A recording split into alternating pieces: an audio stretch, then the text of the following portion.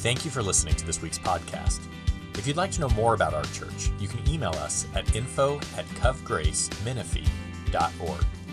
May the Lord bless your week and guide your steps. Ephesians 5, verses 25 to 32.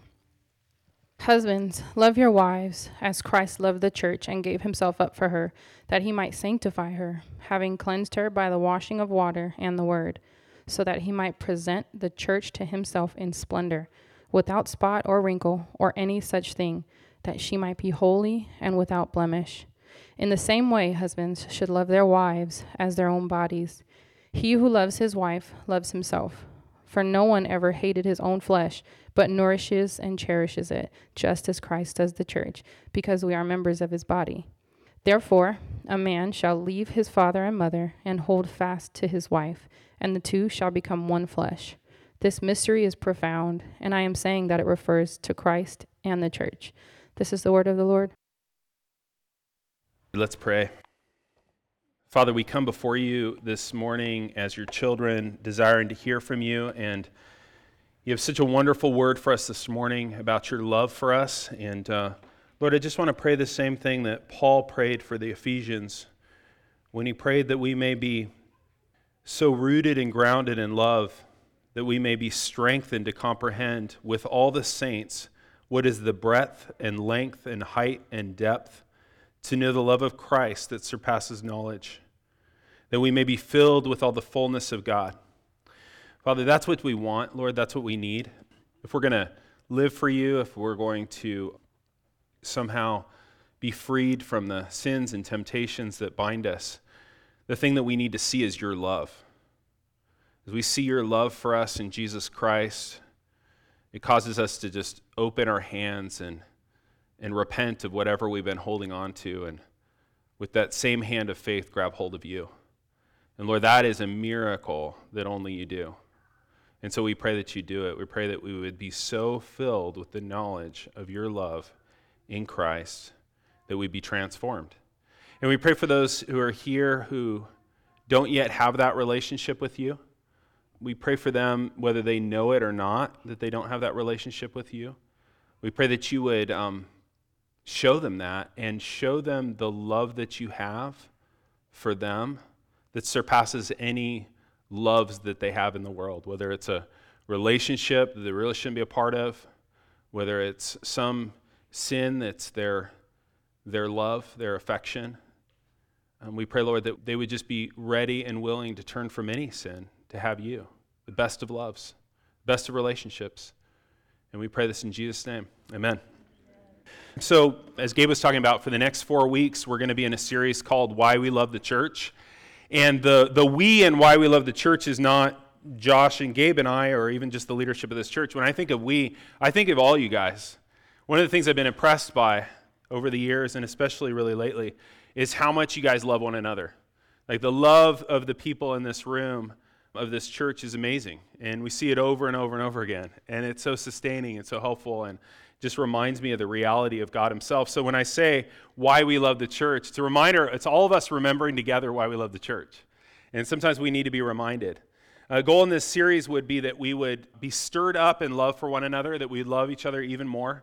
Jesus said that that's how the world will know that we're his disciples, is our love for one another. And it'll equip you guys too, I think, to speak about the church to those who don't share your enthusiasm. Have you noticed that maybe there's some people in our culture that don't share your enthusiasm for the church? Have you met any? It's a really common thing, even among Christians, to tear down the church, to bag on the church, to, just talk down about the church. And it's not that there hasn't been problems, okay? There have been problems. There have been problems for centuries. But I don't think that Christ is pleased with that kind of attitude, especially from Christians, of tearing down his bride, right? And so if we could speak more enthusiastically, it would help. This will give you texts you can go to and things you can share with those who don't have your same enthusiasm. Well, we're going to be looking at a few different metaphors for how the Bible speaks about the church. The Bible uses a lot of metaphors. Metaphors like, it calls the church a flock, branches on a vine, a family, a pillar, an olive tree, a temple, a body. This Sunday we're going to look in Ephesians 5 and see that God calls his people his bride. And so why do we love the church? Most fundamentally this morning, we love the church because God does. He loves her. He loves her as his bride. And as you were seeing in the call to worship, he's called his people his bride even in the Old Testament. Isaiah 54:5 says this, "For your maker is your husband. The Lord of hosts is his name. The Holy One of Israel is your Redeemer. The God of the whole earth he is called. For the Lord has called you like a wife deserted and grieving in spirit, like a wife of youth when she is cast off, says your God." And then in Isaiah 62, it says, "As a bridegroom rejoices over his bride, so shall your God rejoice over you." And so God has always had his people, and he's always called his people his bride. And this morning, we're going to look at Ephesians 5 and see 3 ways that God loves his church as his bride. Now, this passage is normally used to talk about husbands and wives and marriage, and of course, that's what it's for. But as you can see in verse 32, it's also for talking about the church. It's also talking about God's love for the church. So I preached it the other way last time. This time we're going to focus specifically on what God's saying about his church. How does he love his church as his bride? First, Christ loves the church by giving himself for her. Look at verse 25. This is Ephesians 5:25. And by the way, it'd be great to open it up. You're going to want to look at it. It's a lot more fun if you have to watch what I'm doing, because I'm saying, hey, look at this, look at that, and you're not looking at it. You know, it's like I'm like a sunset, and I'm like, hey, did you notice this, and you're just looking down at your phone. And it's like, look at it, okay? Look at it. If it's on your phone even, look at it. Okay, how does Christ love the church? Verse 25, "Husbands, love your wives as Christ loved the church and gave himself up for her." Christ gave himself up. I think this is really important when we think about the death of Christ, because you can look at the cross and have real misconceptions about it.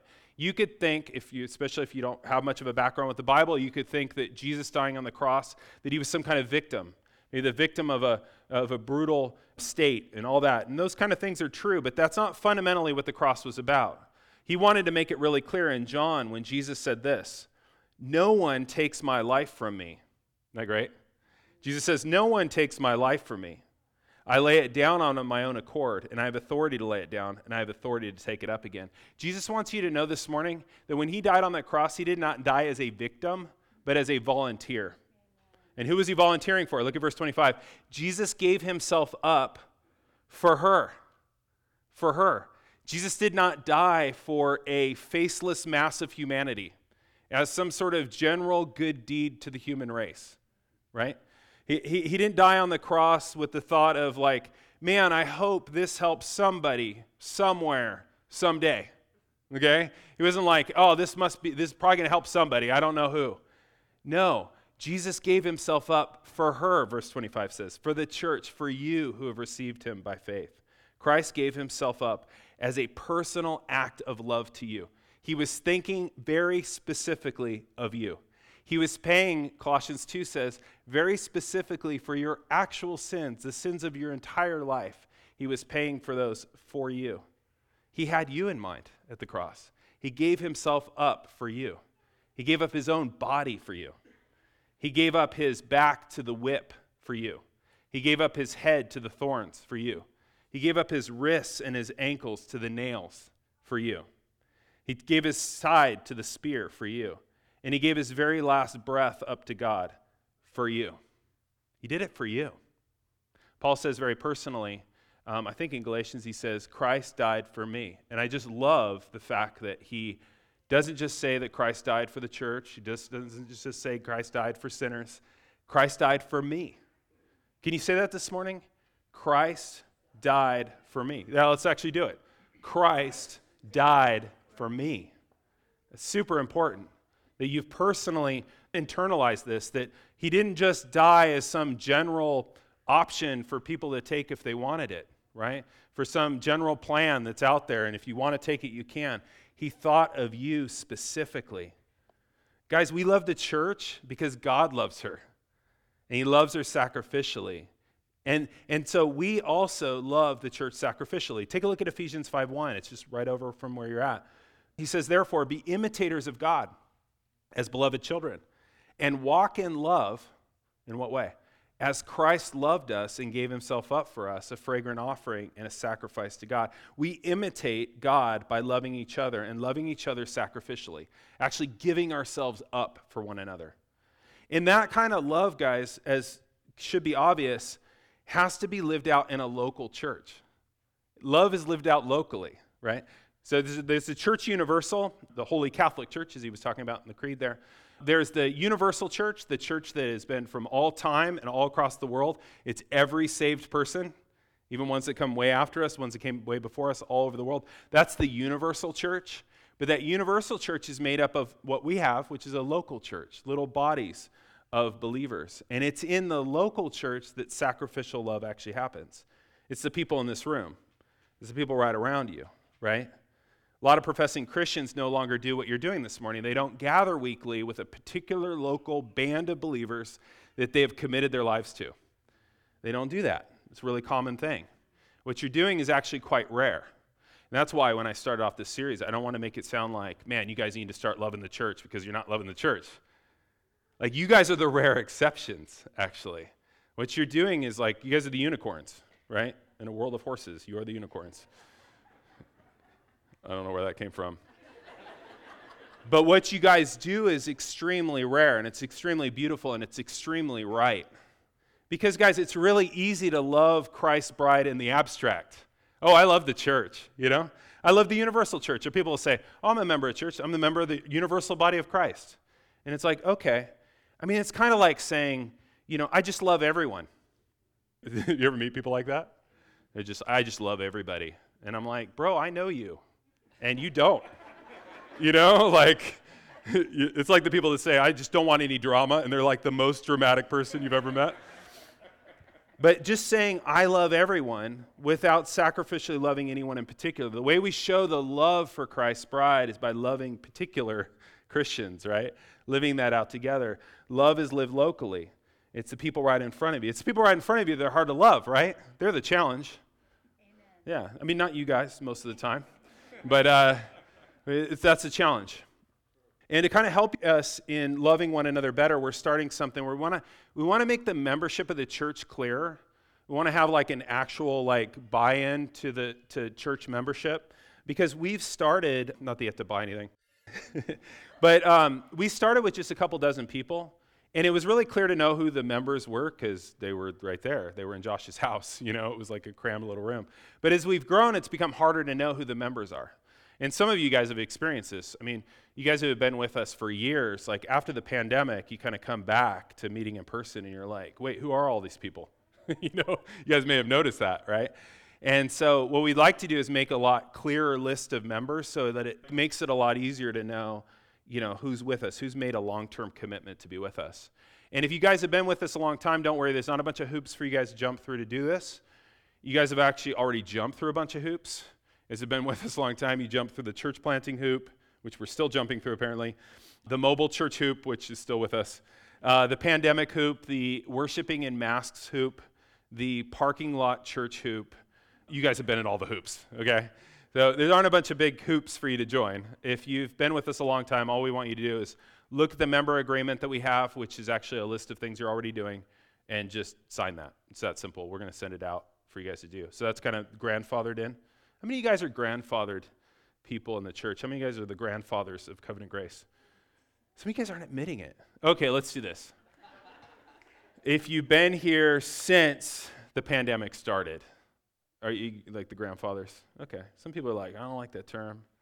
Like, embrace it. Okay? And if you're newer, the way you would join would be the same thing. Just look over the member agreement. Then we want to meet with you, get to know you, hear your testimony, that kind of stuff. We're not grilling you that you have to like subscribe to very arcane specific things.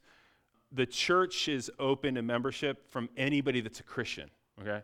So we could have and you know how Covenant Grace is.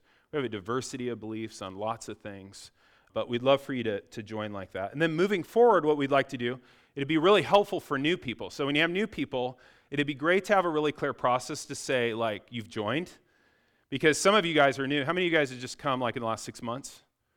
So it's awkward to come and join us when we don't have a process. It's like you come the first week, and we're like, oh, the new person. Then you come the third week, and we're like, something might be happening here. And then you come the sixth week, and we're like, this is getting serious. But there's no point where we say, like, they say, hey, we're in, and we say, oh, good, you know? And there should be.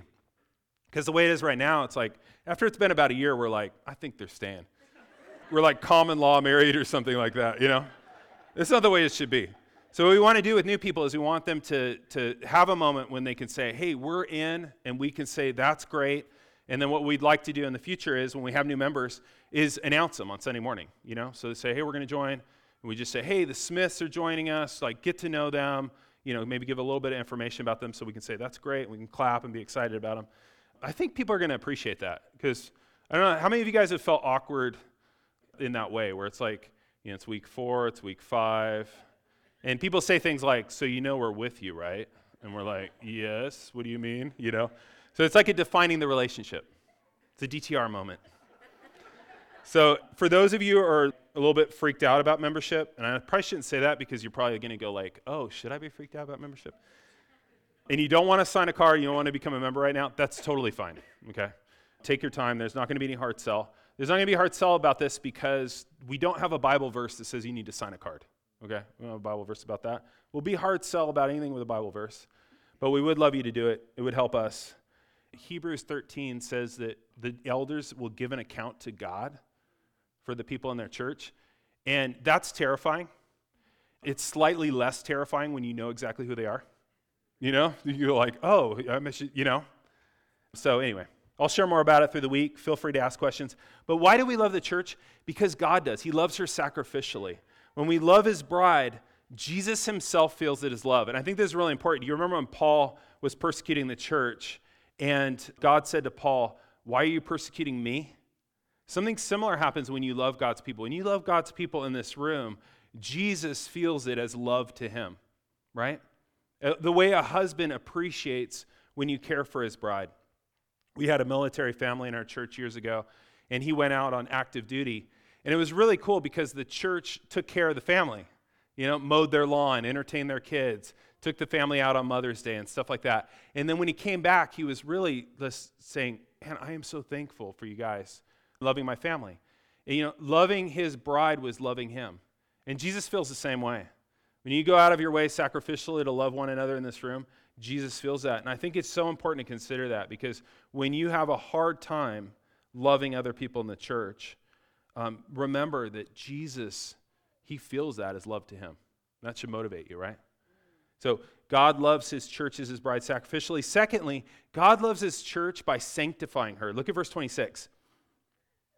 That he might sanctify her, having cleansed her by the washing of water with the word, so that he might present the church to himself in splendor, without spot or wrinkle or any such thing, that she might be holy and without blemish. Christ loves his bride, the church, by sanctifying her. What does it mean to sanctify? Sanctify means to set apart, to make holy. A little bit later, he talks about washing her in the word. So that's what it means to sanctify. What does that imply about the bride that God has chosen? That she needs to be sanctified and made holy and washed? Yeah, she's got issues. You know, the church, yeah, she has issues. She has issues, right? The church have issues? You have issues? We have issues, right? That's what that implies. We've got issues. Before Christ, we were a part of the world. We lived as the world lived. And it takes some time to stop doing that, right? It is something that God has to do in our lives to sanctify us, to set us apart, to make us more and more like Christ. Because the gospel is a really unique story, unique in all religions, in that it's about a hero who rescues and marries a bride, but not like an innocent damsel in distress. She's in a tower, she did nothing wrong. She's like, oh, help me. That's not us, right? He rescued a bride who was a woman of ill repute. That's what the Old Testament book of Hosea talks about. I wanted to do it in the Old Testament series, so I'm bringing it in now. But the book of Hosea, especially in the ESV, is the scripture readings would be incredible because it's like over and over again says whore, whoredom, and whoring over and over again. I'll read some of it to you. Hosea 1 verse 2 says this, when the Lord spoke through Hosea, the Lord said to Hosea, this is his prophet, and this is his instructions to his holy prophet, go, take to yourself a wife of whoredom and have children of whoredom, for the land commits great whoredom by forsaking the Lord. So he went and took Gomer, and she conceived and bore a son. He gets this assignment as the prophet. He's an unmarried guy. He gets this assignment to go and find a woman who's like a prostitute or something, and named Gomer, which is a great name, and seeks her out and marries her. And what was it supposed to be? It's a picture of God. It's a picture of God seeking out his bride who would be unfaithful to him. Hosea 3:1 says, "Go, love a woman who is an adulteress, even as the Lord loves the children of Israel, though they turn to other gods." In the Old Testament, you have this picture of sin as if it's spiritual adultery. And so God took Hosea and told him to marry a woman who was chronically unfaithful to him, so that God would show that his people have been chronically unfaithful to him. Right? It's a rough job being a Hebrew prophet, right? In a lot of ways. It's amazing though, right? It's an amazing picture of the gospel. Have you guys ever met a couple that you thought, when you looked at them, you just met them and you're like, what is she doing with him?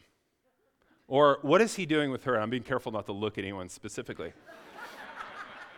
But have you ever met a couple like that where you're like, what in the world is he doing with her? Or the opposite, right? When I was in vet school, I had this new friend. He was a vet student like me. And we went to go pick up his girlfriend and drive her across campus. We dropped her off. And as soon as she got out of the car, he goes, "Eric, I know what you're wondering." He goes, "What is a woman like that doing with a guy like me?" And I just started busting up. And I'm like, "Sean, that was exactly what I thought." And I still wonder to this day. Sean had this like wide-eyed wonder. And he looked back at me and he goes, "I have no idea." It was like he had like won the lottery or something like that. And he had. And that's what it looks like right now with Christ in the church, right? You're like, what is he doing with her? What is he doing with us? And in wide-eyed wonder, we look back to the world and we say, I have no idea, right? He just told us it's called grace.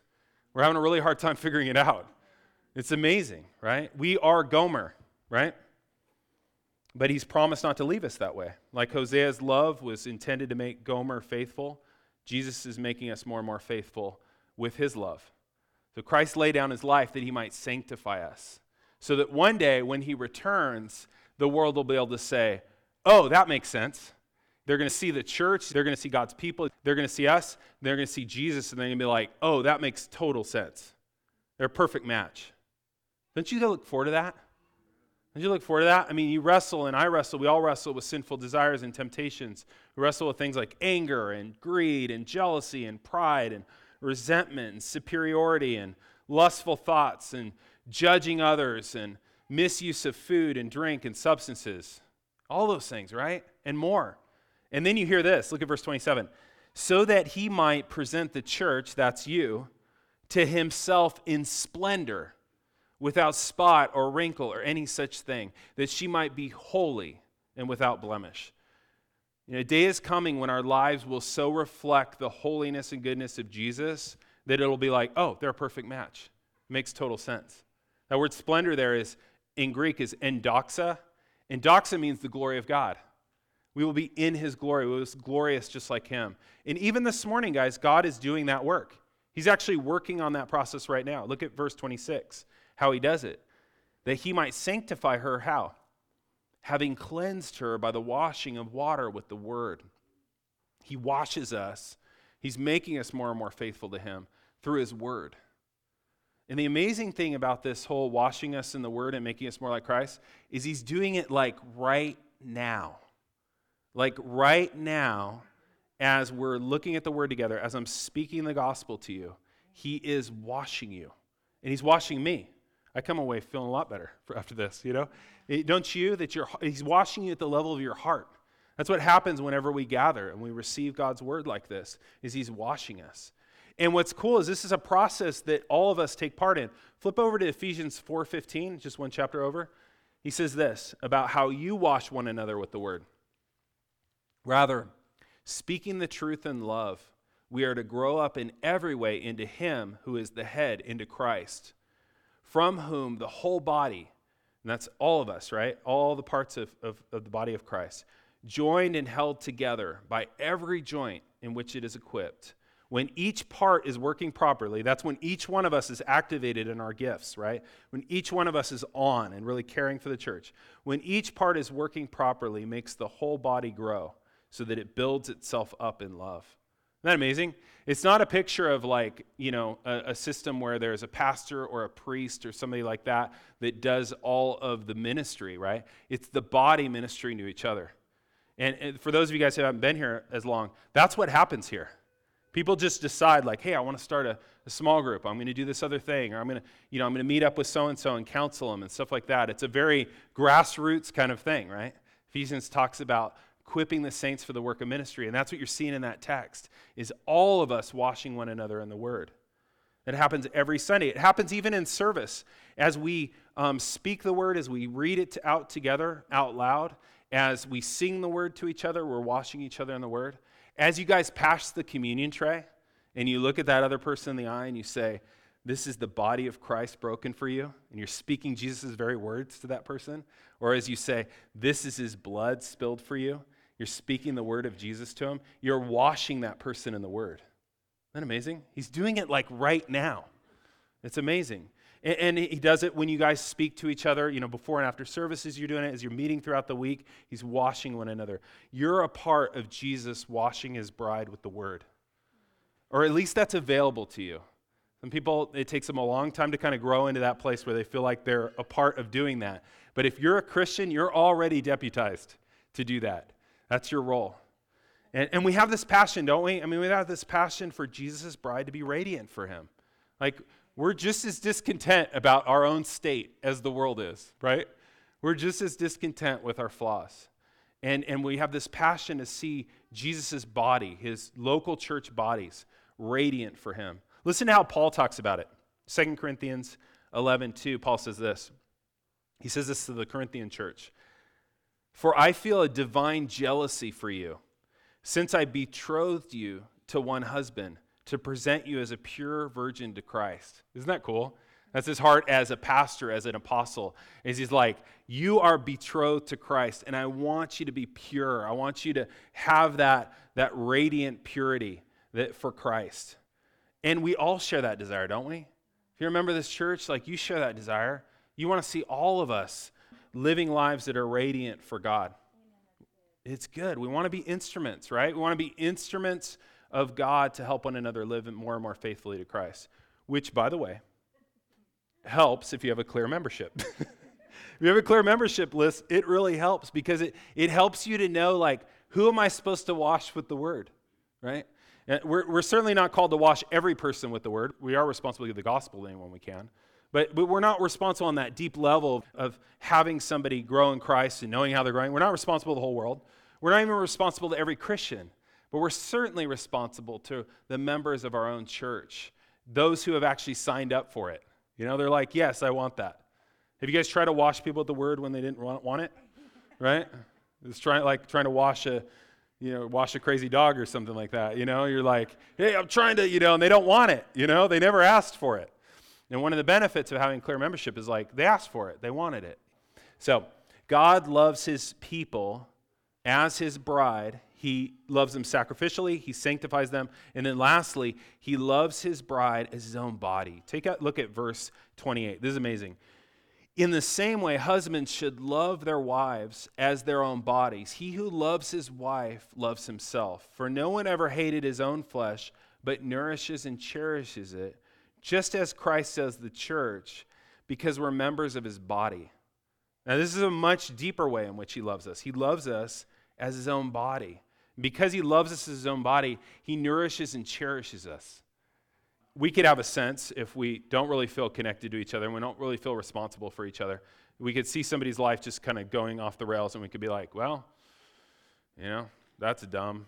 I hope they turn around because that's going to be a fiery wreck. I see where that's going. And you just like, nothing. It's a different response if, like, say, your arm's slowly turning like a black-green color. Okay? You're like, and then you're Googling, right? Gangrene. And you're like looking up leprosy, and you care about that arm, right? Christ thinks of us as his arm, and we're to think of each other that way, that we're united to one another. And this is called union with Christ, and it happens to be one of my obsessions, and if you're tired of it, I don't know what to say, because it's like basically the foundation of the gospel. But when you first came to trust in Christ, it wasn't like you were just like put in some list or got a member card or something like that. When you first came to Christ, the Holy Spirit united you to Christ, engrafted you to Christ, connected you to Christ, put you in Christ in an inseparable way. Isn't that amazing? Because you just thought like, well, I just identified as a Christian. No, he identified with you and he engrafted you into himself. In fact, when you look through Ephesians, you'll see as you read it, and this would be a great exercise to read through Ephesians, and look for all the places it says in Christ. Every time it says in Christ, he's talking about union with Christ. Union with Christ is that we become one flesh with Jesus. I know this sounds kind of weird. Take a look at verse 31. Paul says, you know Ephesians 2? You know that part where it says, therefore a man shall leave his father and mother, hold fast to his wife, and the two will become one flesh. He goes, you know that passage? You're like, yeah. And then he says in verse 32, this mystery is profound. And you're like, that is a profound mystery. And then look what he says. But I'm saying it refers to Christ and the church. He's saying that passage in Genesis about the one flesh union between husbands and wives is true of them, but more fundamentally about Christ and the church. So that when you came to Christ by the Spirit, you became one flesh with Jesus. And this isn't just a metaphor. This isn't just like symbolic language. This isn't just like something that's not fundamentally like solid and real. Because look at Ephesians 2. He says, so real is your union with Christ. Look at Ephesians 2:6. You got to see the tense in here. In Ephesians 2:6, it says that God raised us up with him and seated us with him in the heavenly places in Christ Jesus. What's the tense there? Yeah, it's past tense even, right? Seated us, right? We're already seated in the heavenly places. Is that weird to you? It was weird to me the first time I read it. I was like, and really noticed it. I thought, well, that's got to be wrong because I'm here. You know, like I'm not seated in the heavenly places in Christ Jesus. But what he's talking about is because of your union with Christ through the Holy Spirit, he's in you and he's with Christ, you are also with Christ where his physical body is in heaven. Like you're there. You're there because you're united with Christ in such a way that wherever he is, you are. This mystery is profound, right? It's amazing, right? And that helps with the question of like, I wonder if I'll make it. You already did. In some really fundamental sense, you're already with Christ if you're in him. Isn't that amazing? So Jesus cares for you the way he cares for his own body because we are his body. And now that you're in Christ, every bit of Christ's holiness is yours. You know, because you're in him. If you're in Christ, all of his holiness is yours. It's like you're coated in his holiness because you're coated in him. You're in him. And to be a Christian, guys, it doesn't just mean that you've identified with Christ, but that Christ is identified with you as his own body. When he sees you, when he thinks of you as united to him permanently. Isn't that amazing? It's just amazing. It rips apart all the works righteousness. It rips apart all the idea that somehow you've got to keep your salvation yourself.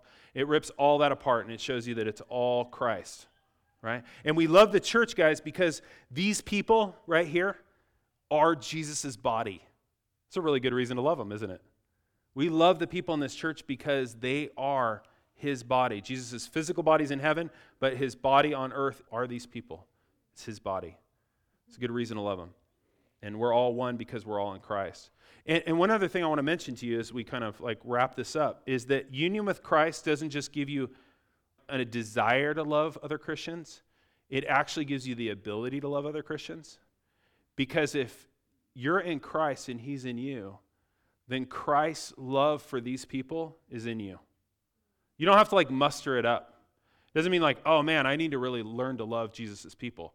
Like, no, what you need to learn is to abide in Jesus' love for his own people. Like, he already has a love in you for his people. And that's why you love him. It's kind of weird, isn't it? I mean, especially if you've only been a Christian for a little while, that all of a sudden you're a part of these people that aren't relatives of yours, you have very little in common with them, and yet you do anything for them. They're your family. It's because his love is in you. Paul said this to the Philippians. He says, God is my witness how I yearn for you all with the affections of Christ Jesus. Like, what is that? Like, I love you with Jesus' love. How are you doing that? Union with Christ. The Spirit is so connected, Paul's heart to Christ's heart.